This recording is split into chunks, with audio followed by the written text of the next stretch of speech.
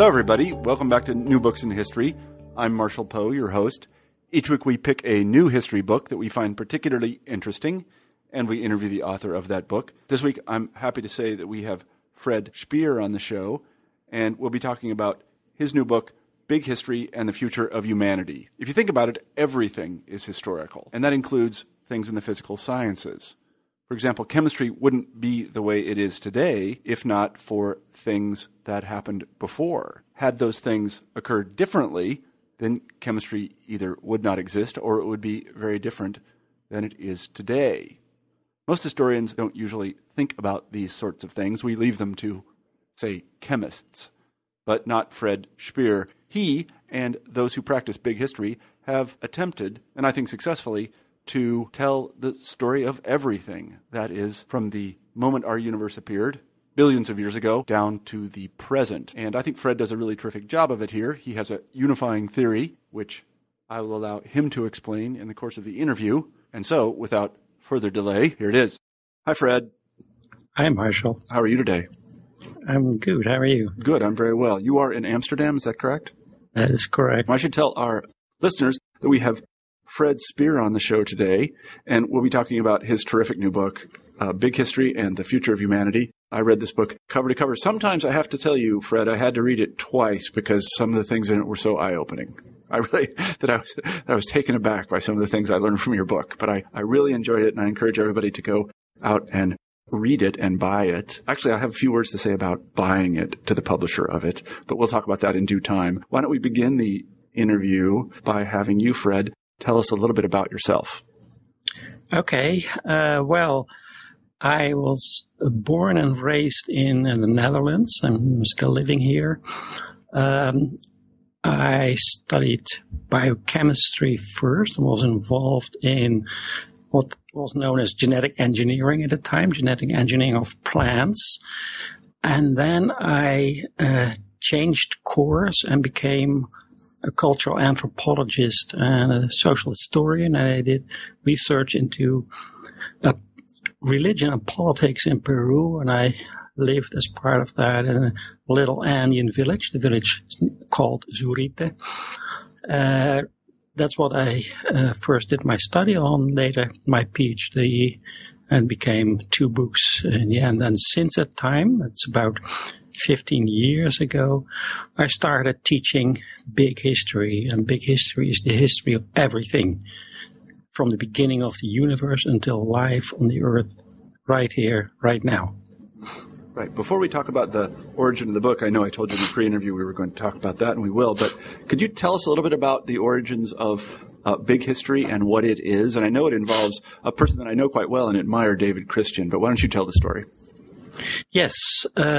Well, big history in the form that I'm teaching it and working with originated in Australia in the end of the 1980s in the form of a cross-disciplinary course. And that course was designed by the historian David Christian, who at a certain point in time felt there was a need for a course that could serve as an introductory course for students of history that would basically give an overview of all of history, not of history only as historians usually define it. That means, let's say, the history of literate people, but all of history from the beginning of the universe until life on the earth today. And he did that by designing a course in which all the different sections were told by specialists. So an astronomer would lecture on the origin and evolution of the universe and the emergence of the solar system. Geologists would talk about development of the earth plate tectonics, the whole bit. And a biologist would explain natural selection and how life became more diverse on the earth. And then historians or first paleoanthropologists would kick in, telling about how early humans emerged, and then in the end historians would take over and tell the rest of the story. So that's proved to be an enormously successful course model because, let's say, the organizer, David, learned an awful lot from it in a very short period of time. And also it was very good for, let's say, for teaching students, because they would see that all these different disciplines can explain their part in language that was easy to understand and accessible, interesting, and they could see the relevance right away of all these different aspects of history for their own existence. So that worked really well in Australia, at Macquarie University in Sydney. And then my former supervisor, Joop Goudsblom, happened to visit Macquarie University in 1993, end of 1992. And in 1993, he brought back the syllabus, and he asked me to start organizing such a course in Amsterdam. So that's what we did.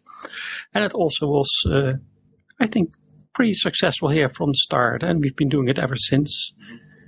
Now I'm teaching 3 different big history courses in this country. And so are you teaching them at 3 different universities, or are they 3 different sorts of courses?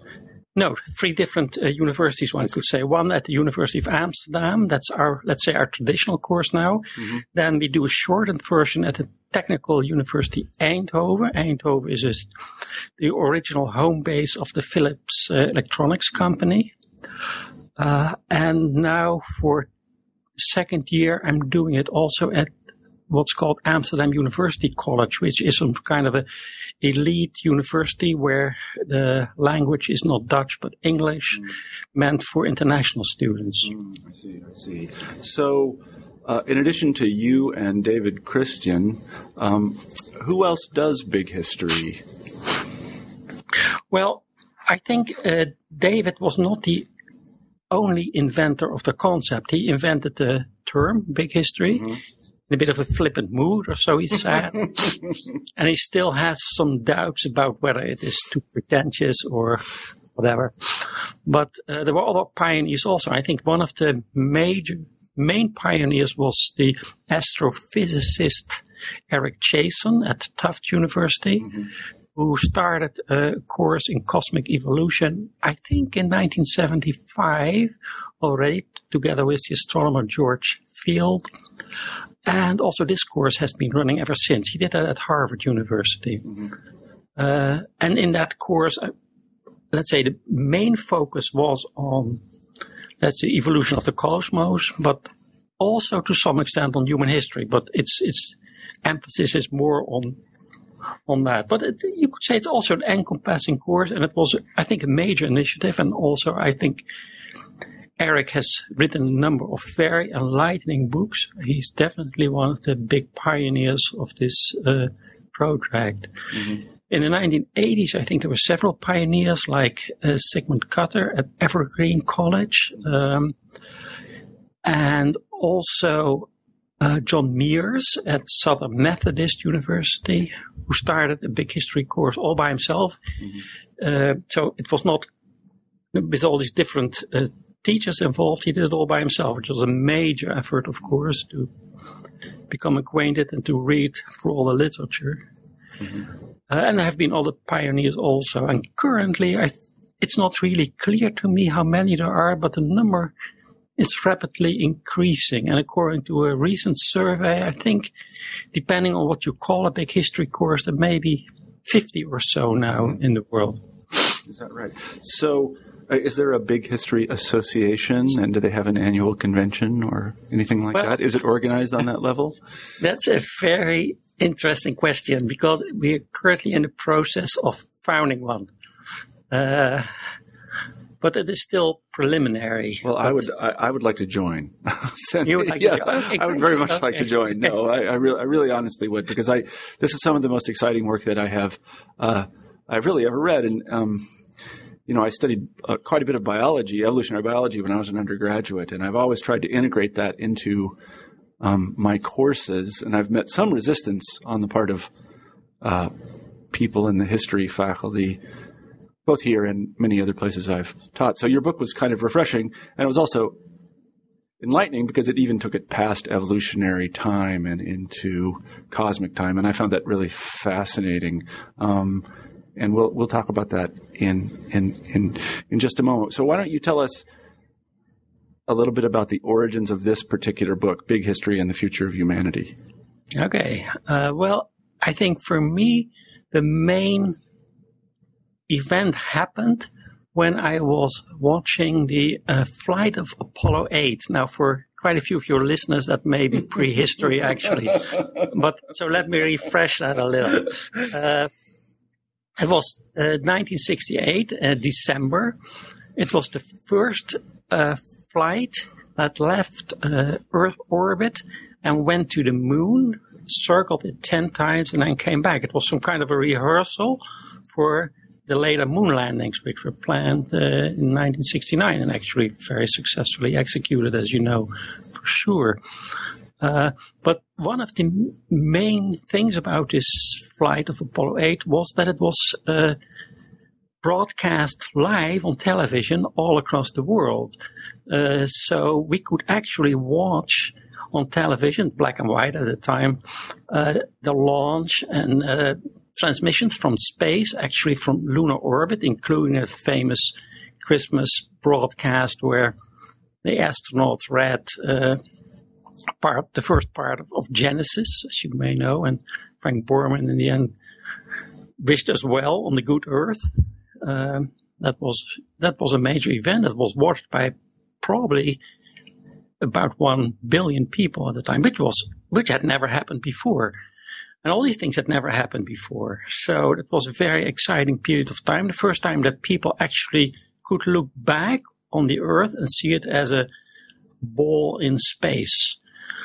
So about 2 weeks later, let me tell me first that I was sitting in front of our television and I was snapping pictures. At the time, there were no video recorders yet, that didn't exist. And I was sort of convinced that perhaps, let's say, the tapes that were made in studios would perhaps not be preserved, which turned out to be the case, actually, in many cases. In Holland, they weren't preserved. So we snapped pictures, and then later my dad kicked in and put his movie camera in front of the television and shot a movie, which we still have, and I recently converted it to computer format. And then about 2 weeks later, we received the January 10 issue of Time magazine, which had its so-called lunar album. And the first picture in that lunar album was the now famous Earthrise picture, where you saw the Earth above the lunar surface at a very stark contrast. Black and white, the black of the universe, the gray colors of the moon, and this blue and white little ball hanging in space. And it left a really deep impression on me and also on many other people. So I tore it out carefully and stuck it onto the wall, and I still have it. And it has inspired me ever since to look at the Earth in a different way than I had been doing before, and also never been taught to do it any differently. And I think this happened to a great many people. It may have been one of the most influential pictures of the entire 20th century, I think. It sort of galvanized the ecological movement. It led perhaps also to to people to accept new theories like Big Bang theory, plate tectonics, perhaps. It inspired James Lovelock to develop his Gaia theory. So it had many different effects. And also, as I just said, it galvanized the ecological movement. It made people wonder, what are we doing to our home planet?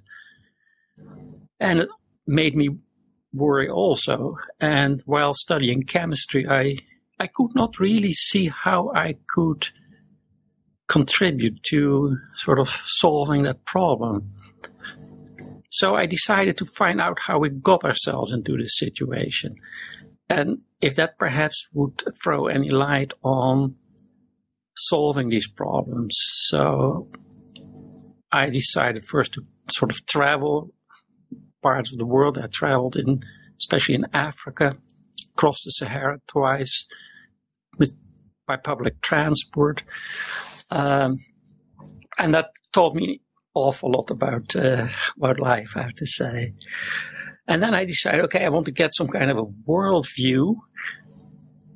And the only study that I knew that had a worldview was cultural anthropology, because those people would go to places all over the world and tell us how people lived. So I wanted to go to a society that lived on the basis of self-supporting agriculture, to sort of see how that worked, how these people were dealing with nature, whether they were perhaps more careful, or at least I wanted to see how it worked.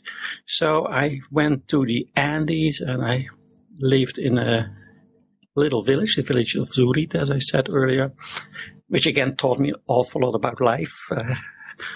And I tried to reconstruct the history of this village for as long as I could. In the end, it was about 10,000 years of history of that region and about 500 years of the history of that particular village, because it had been founded by the Spanish.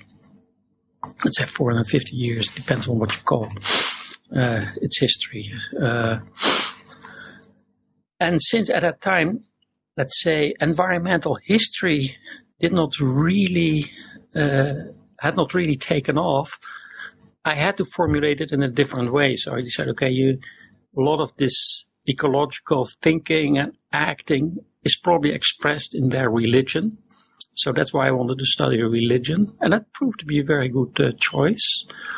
And since, let's say, the local religion had been influenced very heavily by Roman Catholicism, that inevitably meant studying religion and politics. So that's how I came up with that theme. So that's how I sort of had achieved some kind of insight about how such a society worked, and it proved to be very similar to descriptions of how other similar societies had worked.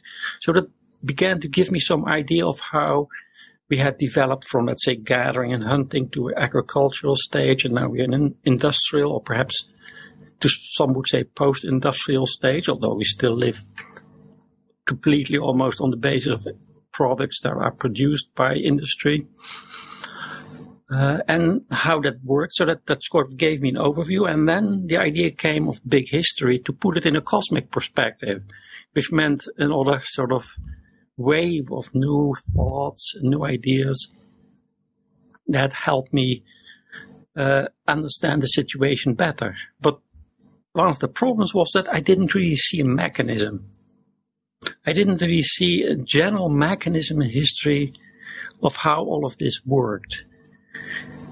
And at the time, the internet had arrived, so I started exploring, for example, Amazon, to see whether I could find books that had been written about these themes. And that's how I came across the work of Eric Chason, an astrophysicist whom I just mentioned. And I decided, okay, I'll write him an email and see what happens. So he responded very nicely, and then I invited him to our course. And he came and gave a wonderful lecture.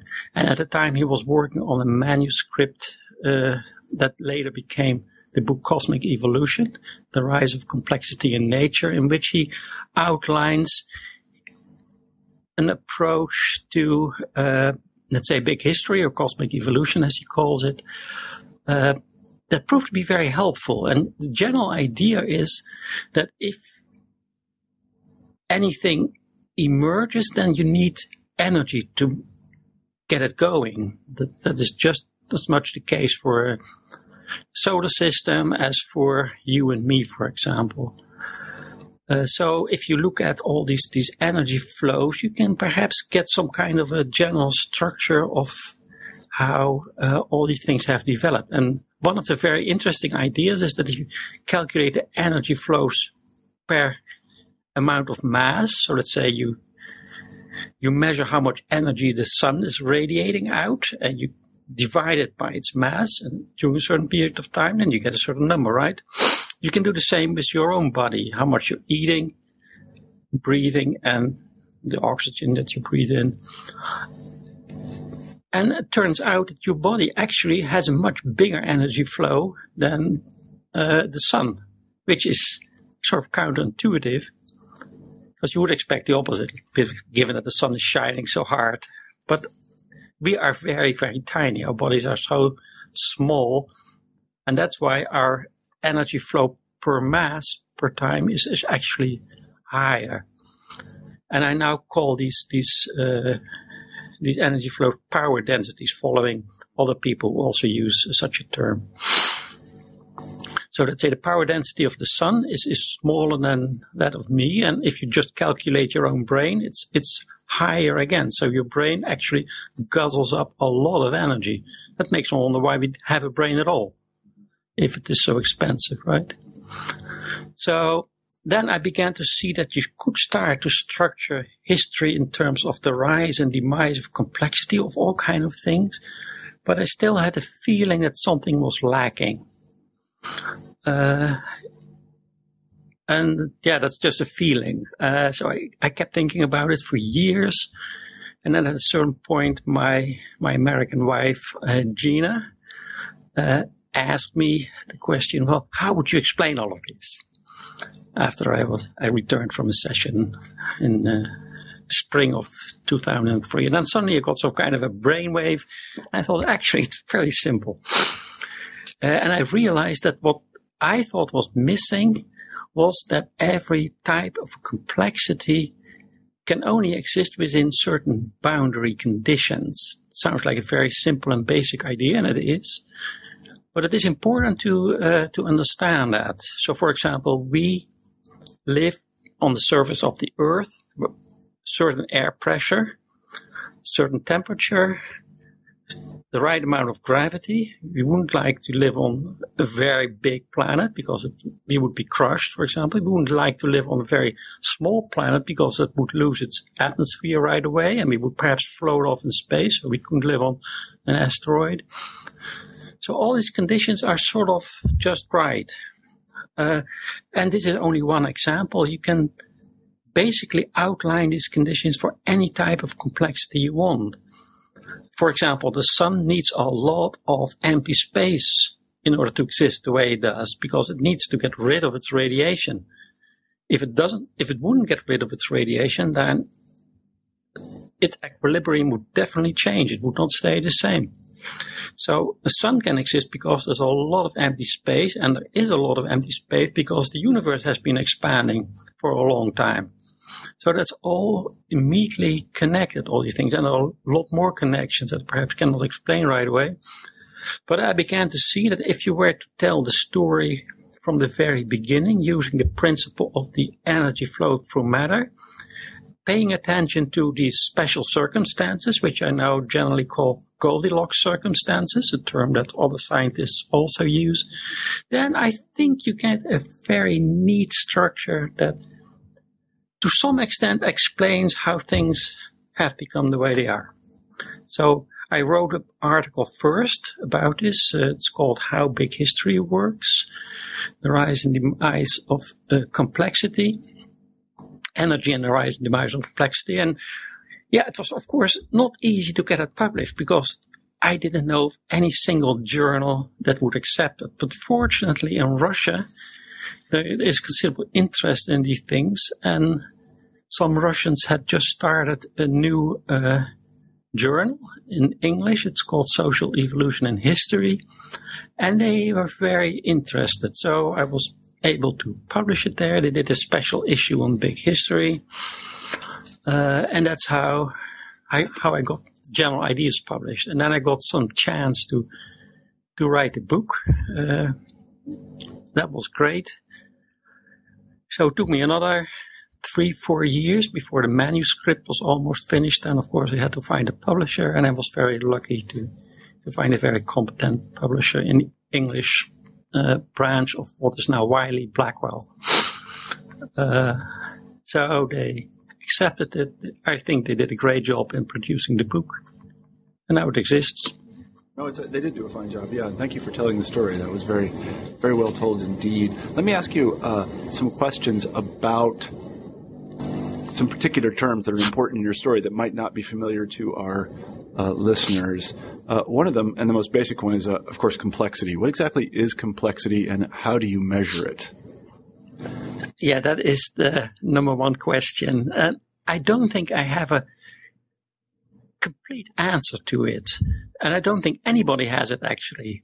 But what we mean is that a certain entity is more than the sum of its parts. And what exactly that more is and how we define it, at least it has some what's known as emergent properties that you could not see in just constituent parts.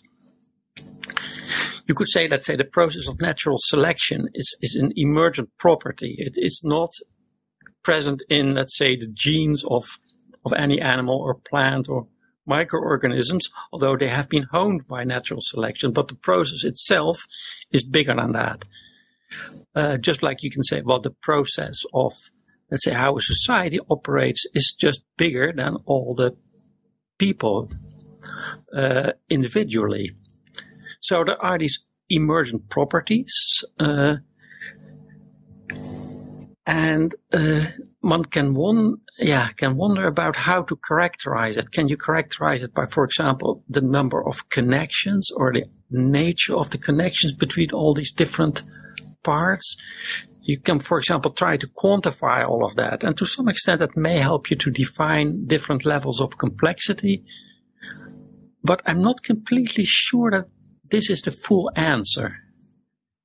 Yet I'm not the only one who's struggling with it. As far as I know, for example, the Santa Fe Institute in the United States that is devoted to the study of complexity has not yet developed a satisfactory definition either.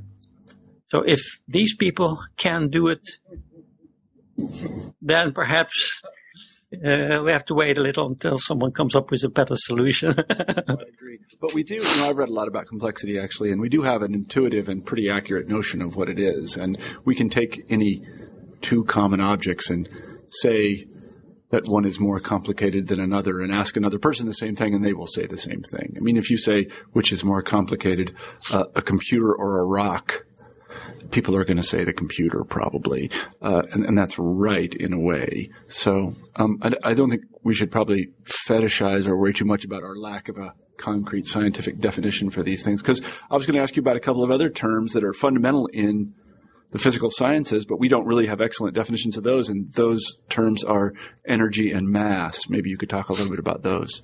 Yes, but first I'd like to say that, yes, I fully agree with the intuitive notion of complexity, but as a scientist you would like to be more precise on that. But yes, you're absolutely right. Well, I think the problems with the term mass and energy is that they are so fundamental that it's very hard to find any terms that are even more fundamental that you could use to define them with, right? That's the central problem. So I've opted to say that energy is something that changes matter. That's what you need. Otherwise matter wouldn't change. And matter is very hard to define. So I've opted for a very practical solution, simply saying it's something you can touch. I cannot really touch light, I think, although I can feel light, but I cannot really manipulate it with my hands. I can manipulate, for example, a mirror and manipulate light, but that is using mass to manipulate it, right? Mm-hmm. But it is also, as I said, a preliminary definition. I don't see a very good solution to it because these entities are so fundamental.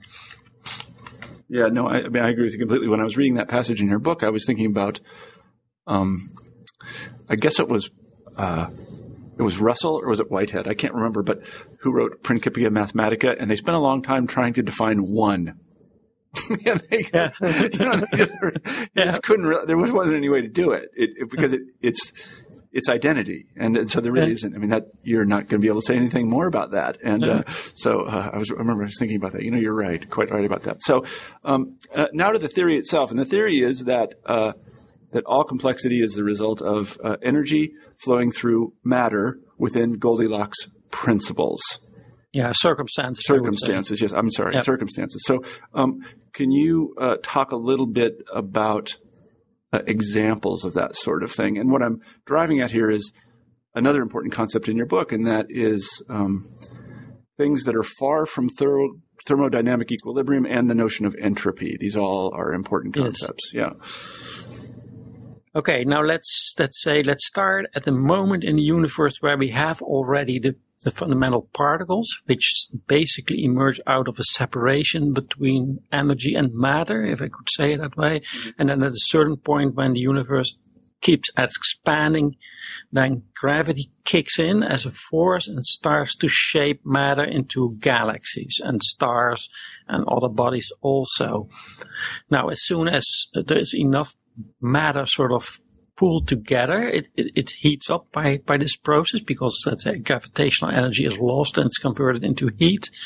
Then that creates the Goldilocks circumstances for nuclear fusion reactions to start, because most of that matter consists of hydrogen, let's say 75% roughly, 20% or more helium, and then the hydrogen sort of ignites and starts becoming converted into helium, that in the core of stars, and that releases energy that is transported into the universe, basically radiated out. So there you find a situation where the complexity of the sun is fueled by this process of continuing energy. It was shaped by gravitational energy. Its complexity continues to exist because of the energy released through nuclear fusion. And as soon as, for example, nuclear fusion reactions would go faster, that would mean the sun would get hotter, it would expand, and as a result, the reactions would slow down. Then the expansion would stop, it would contract a little again, it would heat up again. So what you get is some kind of a dynamic equilibrium. It's called a dynamic steady state. Mm-hmm. And that is what the sun is doing right now when I look at it in the sky. Fortunately, it is sunny here. And that is what every star is doing. Mm-hmm, mm-hmm. So that's an example mm-hmm, of the sun. And that sunlight, that is sort of, let's say, low quality energy seen from the standpoint of the sun, if I may put it that way, reaches us. And for us, it's high quality energy because it is able to power life.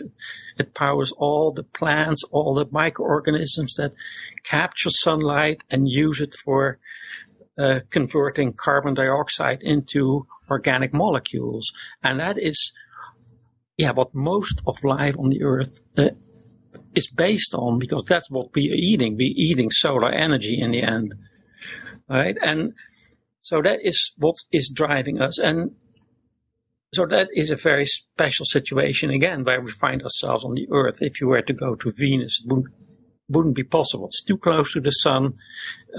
It's too hot. It's a runaway greenhouse effect there. We would not be able to live there. Mars, it's too far away from the sun. The planet is too small, cannot really keep its atmosphere. So perhaps it is possible for small microorganisms to subsist here and there, and that's what people are looking for.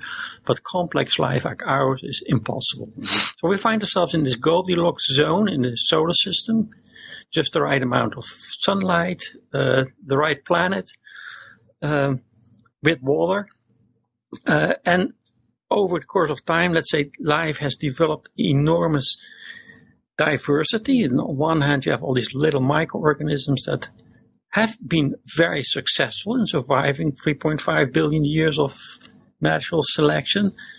And on the other hand, we have very complex organisms like ourselves. And I think the main difference between ourselves and all the other organisms is that we have created unprecedented amounts of complexity ourselves. Just looking around here in Amsterdam, looking at all the buildings, the trains running in the distance, of course, the computer that I'm using to communicate with you, and all these things are forms of complexity that humans have created, learned to create over their history, and that has transformed the face of the Earth. Mm-hmm. And we've all done that with the aid of energy within certain circumstances. And also we have learned to create special circumstances. For example, I'm sitting here very comfortably in a polo shirt. Well, outside it is considerably colder and maybe windy, right? But I'm sitting in a house. The sun is shining through the window. I don't even need a heating. It works really well. And that's all Goldilocks circumstances that we have created. Just a small example. But if you look at what we've been doing, we've tried to create lots and lots of Goldilocks circumstances that are favorable for ourselves, not always favorable for other species or other humans. That all depends. And we've created, I would say, two types of complexity. On the one hand, the more passive complexity, like, for example, my book. It's just there. It doesn't do anything. On the other hand, for example, the computer that needs a constant flow of energy in order to do what it is doing, namely keep our Skype call going. So we have, let's say, what I call powered complexity, things that do things, and things that are just there. And especially the things that do things, that type of complexity can be characterized with power density that's sometimes a lot higher than anything nature has achieved. For example, if you calculate the power density of the space shuttle engine, that is just magnitudes higher than anything else. So that is a very special human achievement, and that makes us also understand that we can do this on the basis of the energy supplies that we have learned to tap during the past few hundred years, mostly fossil fuels. And that raises the question immediately, well, what kind of situation are we going to face? Would we have enough of these fuels in the future? What kind of entropy is this causing? Because any process that generates complexity also creates more disorder elsewhere. That's inevitable. That's the second law of thermodynamics. So by creating all this complexity, we also creating a lot of trash, a lot of mess, basically. And would we be able to control that problem also? Would we be able to recycle our stuff, in other words, which would also involve the use of energy? And would we have that energy? Yeah, I mean, I think one of the things that I wanted to hear you talk about, and I'm glad you introduced the word entropy, is that any process that results in complexity has to fight entropy or export entropy. And you talk about that in terms of very disparate objects. One, for example, the sun has to export a certain amount of entropy, or as you put it, trash. And, you know, not to be too crude about it, but when we eat, we have to export a certain amount of entropy as well. So in a certain sense, all complexity is a fight against entropy. Is that right? Yes, that is correct. That's not a new viewpoint at all. That was realized by some of the pioneers who developed thermodynamics. Right. Yeah. No, I think about 100 years ago already. Yeah. So then, you know, I mean, this brings to mind lots of things, but there is complexity of any sort, that is the non-green or the green sort, all comes at some cost. It has to necessarily produce waste. Yes. Yes. No, I think that's a very insightful thing to say, because we're creating a lot of complexity, but we're not really dealing with the trash. No, quite That's what I would say. Yeah. Well, we're starting to learn to recycle, but it's still very modest, I think, in terms of what I think would need to be done to ensure our long-term survival on this planet. Mm-hmm. Yeah. So I wanted you to give what I would call the briefest possible history of everything. And that is, take us through the main stages, as briefly as you can, of big history, starting with, I guess, the Big Bang. We can't talk about anything before then, can we? No, I don't think so. But how many minutes? Well, you just go ahead. And, okay. You just talk about the main periods. Okay. Well, I would say it starts with the origin of the universe, which actually, according to the latest view, went very quickly. It took only a few minutes for all of matter to emerge out of, let's say, an undifferentiated mass of matter energy, and it happened while the universe was expanding very rapidly, and it has been expanding ever since. Then it took about 400,000 years roughly for the positively charged and negatively charged particles to find each other and become neutral. That was a very important stage because at that point, that meant that the radiation that was also present in the universe in the form of energy, radiation is energy, could suddenly sort of travel unhindered. It was no longer scattered around by all, especially the negatively charged particles, the electrons. So that radiation started to sort of,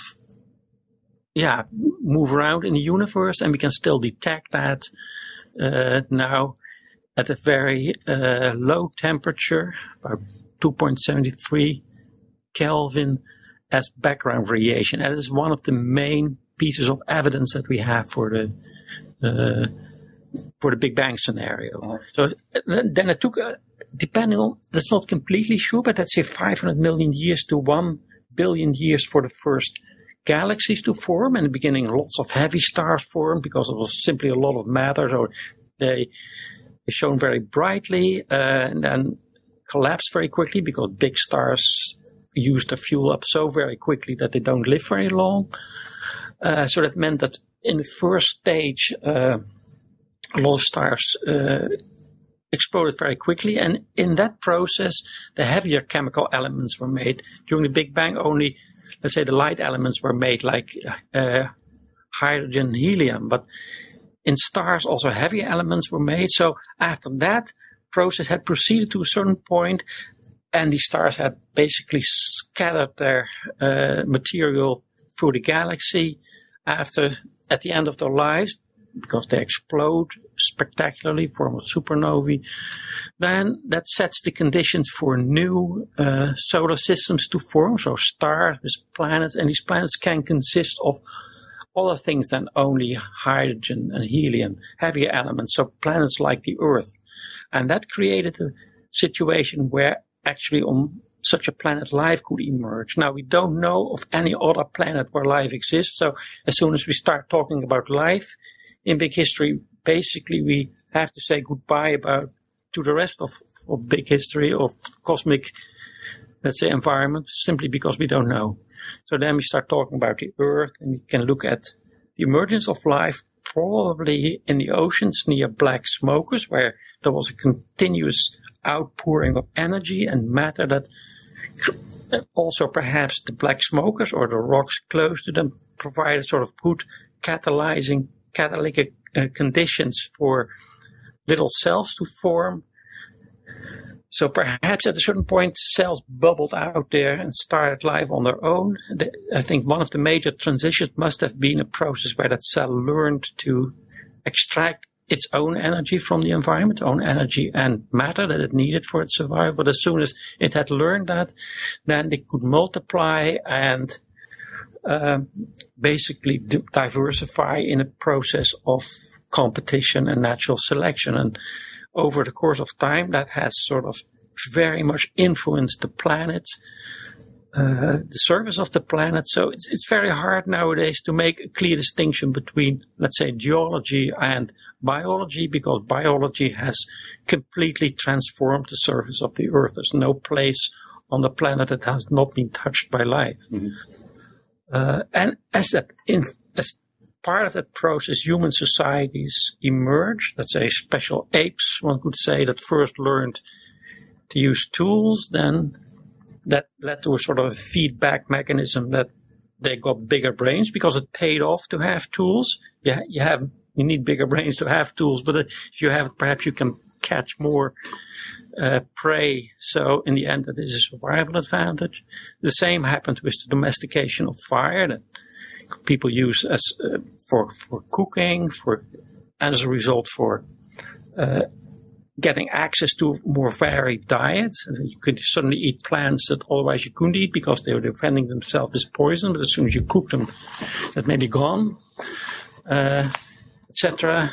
And also you can keep people at a distance. You can attack people or animals with fire. And then at a certain point, people learn to transform the environment by selecting the plants and animals that they wanted themselves. So they didn't have to gather them or hunt them anymore. They started cultivating them. And that led to the rise of agriculture, an enormous transition in the Earth history, where suddenly one species started to basically harvest ever more solar energy through plants and animals that they selected themselves. And that made possible over time. You're now talking about 10,000 years ago, but then about 5,000 years ago, it allowed for the formation of states. And that means that in certain situations, people were able to extract energy not from plants and animals, but from other people. Right? Mm-hmm. Oh, and it all depends whether it was an equal or a less equal exchange. You can discuss that a lot, but over time, it certainly elites evolved that were able to sort of get access to considerable energy flows and matter flow through other people. That led to stage warfare, pacified areas, increased trade, what have you.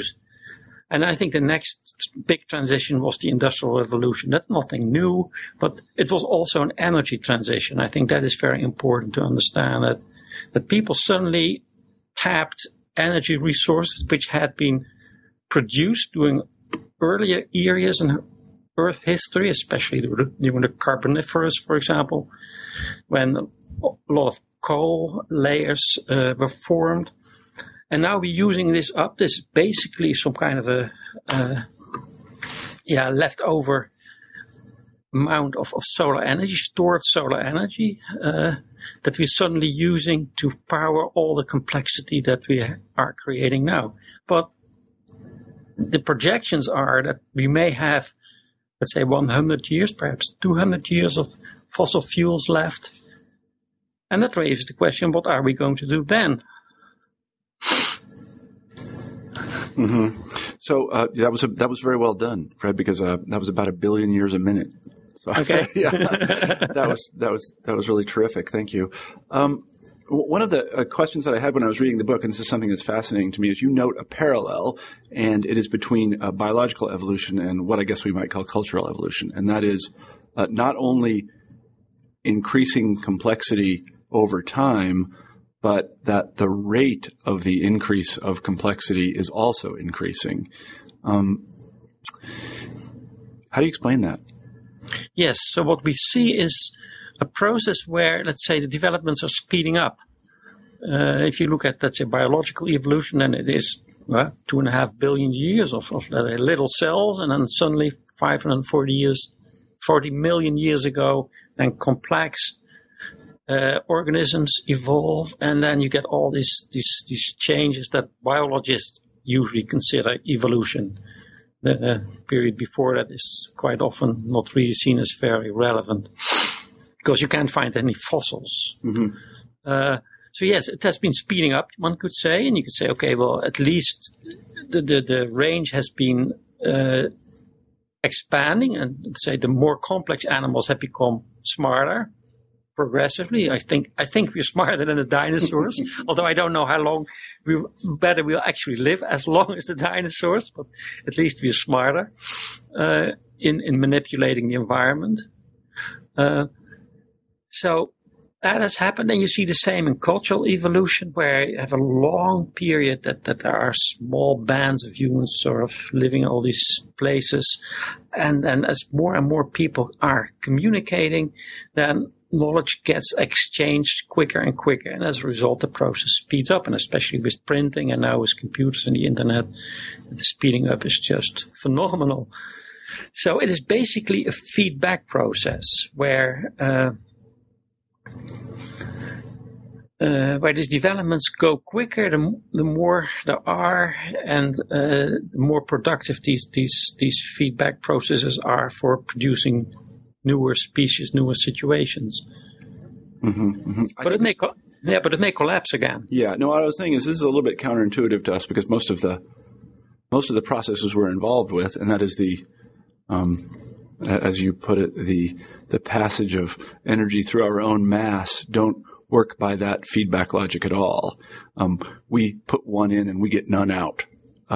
In a process like this, you put one in and you get two out. So I can see why this is a little bit hard for people to wrap their minds around these sorts of spurts of exponential growth. The kind of growth curves we're used to are relatively straight, but these are not. I mean, I find that parallel really quite fascinating as somebody that has tried to study cultural evolution, and I think it bears a lot more thought. So let me ask you this, which is sort of, as we would call it, the money question in the book, and you talk about it at the end of the book. Where are we going with our own complexity? Can we maintain it? I'm not so sure. I think there is enough energy in terms of solar energy in different forms. Let's say direct solar energy, wind energy, perhaps wave energy to some extent, or other forms of thermal energy where you exploit the difference between, let's say, the upper layers of the ocean and the lower layers, and you use a temperature difference to extract energy. There is enough to keep a certain amount of complexity going, but it will be more expensive. We can see that right away, because if it were less expensive, people would be doing it immediately. But it needs to be subsidized in order to get it going. So that means it's more expensive. And that's a big difference from, let's say, the Industrial Revolution, where these developments were considered an advantage.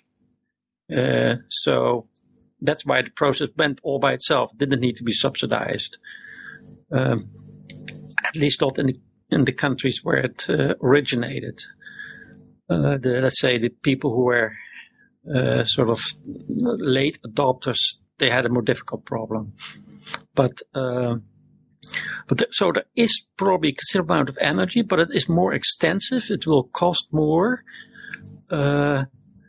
So it may mean that we have to sort of step back a little in terms of what we can expect from life. But we also have to realize that in many countries on this planet, people live with far lower energy uses than, let's say, American society does, or many European societies do. And they're able to survive also. So we need energy to maintain our complexity, and I would certainly sort of applaud any initiative that would help us establish, let's say, the transition to solar. I'm not really sure whether it will be enough. Time will tell. I really hope so. I mean, another option that people mention in terms of dealing with energy shortages and, as we would put it, the reduction of complexity is, in fact, just voluntarily reducing complexity. But it seems to me that, historically speaking, that either complexity increases or it ends. That, in fact, what you find when nature has forced a reduction in complexity, or humans have attempted a reduction in complexity, or one has been forced on them, that you've seen a kind of catastrophic decline in complexity. Empires, when they end, they don't end slowly. They fall apart very quickly.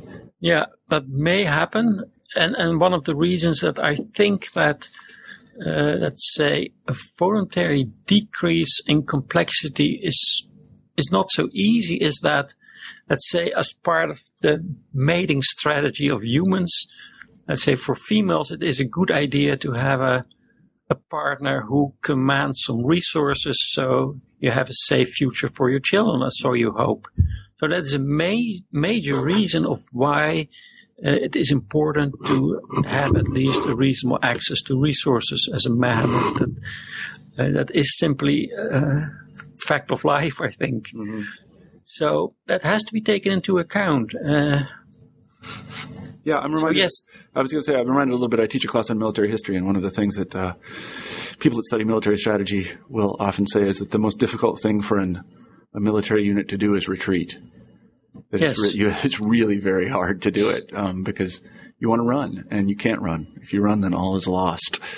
So I think this is kind of a parallel situation that, in fact, when you see a reduction of complexity like this, it usually is catastrophic. Let's hope it's not in our case. Let me ask you about one more thing before we're rapidly running out of time, but I was very interested in the distinction. You mentioned complex adaptive systems, and that's what they study at the Santa Fe Institute.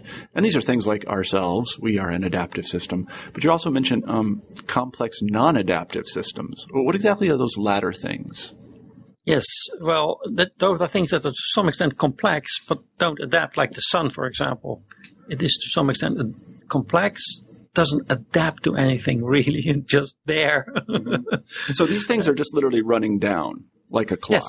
Yeah. So yes. this would be like your desk clock with a battery in it. It's a complex, non-adaptive system. It's just going to run out of energy eventually. It's never going to evolve or adapt or learn to find another energy source. No. Yeah, no. And that's what most of the universe consists of. So since most of the universe consists of this complex, non-adaptive system, is it all going to run down in the end? Is that pretty much the end of it? Yes. Things are going to return to nothing? Yeah, in a very long run, we will run out of, let's say, hydrogen fusion or any other types of fusion. So then basically the lights will go out in the universe. It will get dark. And then if we believe Stephen Hawking's view of let's say, the decay of protons and matter in general, then in the end, all matter will sort of evaporate and we'll end up with completely nothing. But that's a long time from now. Yeah, nothing to really worry about. Yeah, it's a little bit like the economists say when trying to project far into the future. I think it was Keynes who said it, that in the long term, we're all dead. So we shouldn't really be thinking too much about that. So anyway, Fred Spier, thank you very much for being on the show. I really appreciate it. It's a terrific book, Big History and the Future of Humanity. I hope that people go read it. And I said I was going to say a few words about that. I would encourage the people at Wiley-Blackwell to try to put out a paperback version of this at a considerably lower cost than the hardback version. Because, for example, I would like to adopt it in the classroom. And I'm sure a lot of other people would too. But the current price point for the hardback is, let's just say high. And if we can get that book in at a lower price, I think that the uptake, at least in the classroom, will be pretty considerable. I would definitely consider assigning it to my students. Can I say something about that? Yes, First please. of all, the book is available with a considerable student reduction. Okay. So you could, it's about 25 British pounds right now. So I think that would translate into $40. Yeah, that's reasonable. Like this. Yeah, that's reasonable. So that's one. And also in January of next year, they are going to publish a paperback. That's great. That's right. I'm really, really happy to hear that because I really would, I'd love to recommend this book to lots of people and give it to lots of people because it's really so eye-opening and such original work. And I think for people that are interested in history, who, history books tend to be of a piece. This one really is quite different. And I think that it would be eye-opening for a lot of people. So I encourage I thank the people at Wiley-Blackwell for publishing it to begin with. And I think that they have a real, an economic opportunity on their hands if they can bring it in at a lower price point. But enough about economics. That's not our business. So, Fred, why don't you, end the interview for us by telling, our listeners a little bit about your next project or whatever you're working on now. What I would like to do next is actually search the literature and find as many numbers as I can find to characterize all these forms of complexity, ranging from, let's say, stars to plants, animals, microorganisms, human societies. See what you can find and see whether interesting patterns will emerge. In the book, I haven't been able to do that really. I've only provided a few numbers. And the reason for that is that many of these numbers that I found require a lot of reflection because there's so many aspects to it and they may be rough estimates and you'd like to have them sort of refined before you put them in your book because I didn't want to find myself being criticized by using the wrong numbers. So it may take another 10 years to do such a project, but I think that by doing that, very interesting trends would come up. And I think it should be a project done with a group of people. And I understand that Eric Chasen is also involved in trying to find more numbers. So, it seems like this would be an excellent opportunity for cooperation. That's one of the projects I would like to do. Another project is to basically put small subject into a big history project and see what you can gain. That's what we ask our students to do. They may select anything they want, ranging from the iPhone or iPad nowadays to their little brother or whatever they want to do and put it in a big history perspective. And you get the most amazing essays. they have to relate it to every stage of big history, and they do it, and it's really funny. Also, I think there are more of these studies being produced right now. I just saw a book that basically tries to explain how you can see all of Earth history in just one little rock. Now, that's a nice story. It helps you to understand these things a lot better, I think. So that's the kind of project I'd like to do also. There are many more projects on my mind, but I can't do them all. Well, I hope that you live as long as the universe survives so you can finish all these projects. I really do. Thank you. Anyway, well, thanks very much for being on this show, Fred. We've been talking to Fred Spier about his terrific book, Big History and the Future of Humanity. As I said, please go out and buy it if you have a chance and read it, because it's a very compelling and interesting read. Fred, thanks for being on the show. Thank you very much, Marshall, for having me on the show. Okay, take care. Bye-bye. You've been listening to an interview with Fred Spier about his new book, Big History and the Future of Humanity. I'm Marshall Poe, the host of New Books in History. Have a great week.